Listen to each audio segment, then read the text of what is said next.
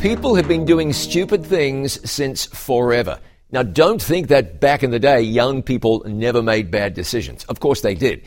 But you do have to wonder if society is on a downward spiral, almost circling the drain. There's real concern today about the behavior of tourists, not just people on passenger planes who are acting badly more often than ever, but tourists like the British man who carved his and his girlfriend's initials into the Colosseum. A few months later, a girl from Switzerland did the same thing. A Canadian tourist carved his name into a pillar in a 1,200-year-old Japanese temple.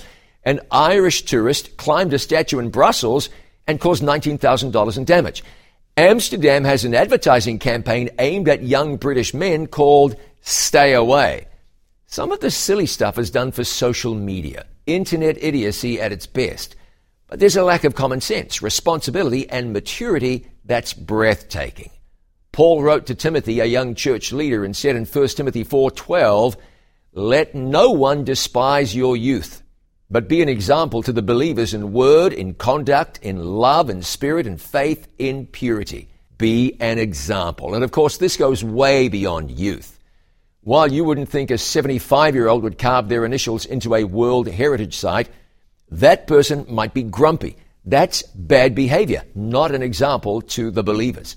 The 40-year-old fooling around on their spouse, bad behavior. A poor example reflects on society or on the church, and it reflects on yourself. A generation ago, you showed off to your friends. Now people can show off to the world. Better to show Jesus off and let people see how good he is rather than how smart you are.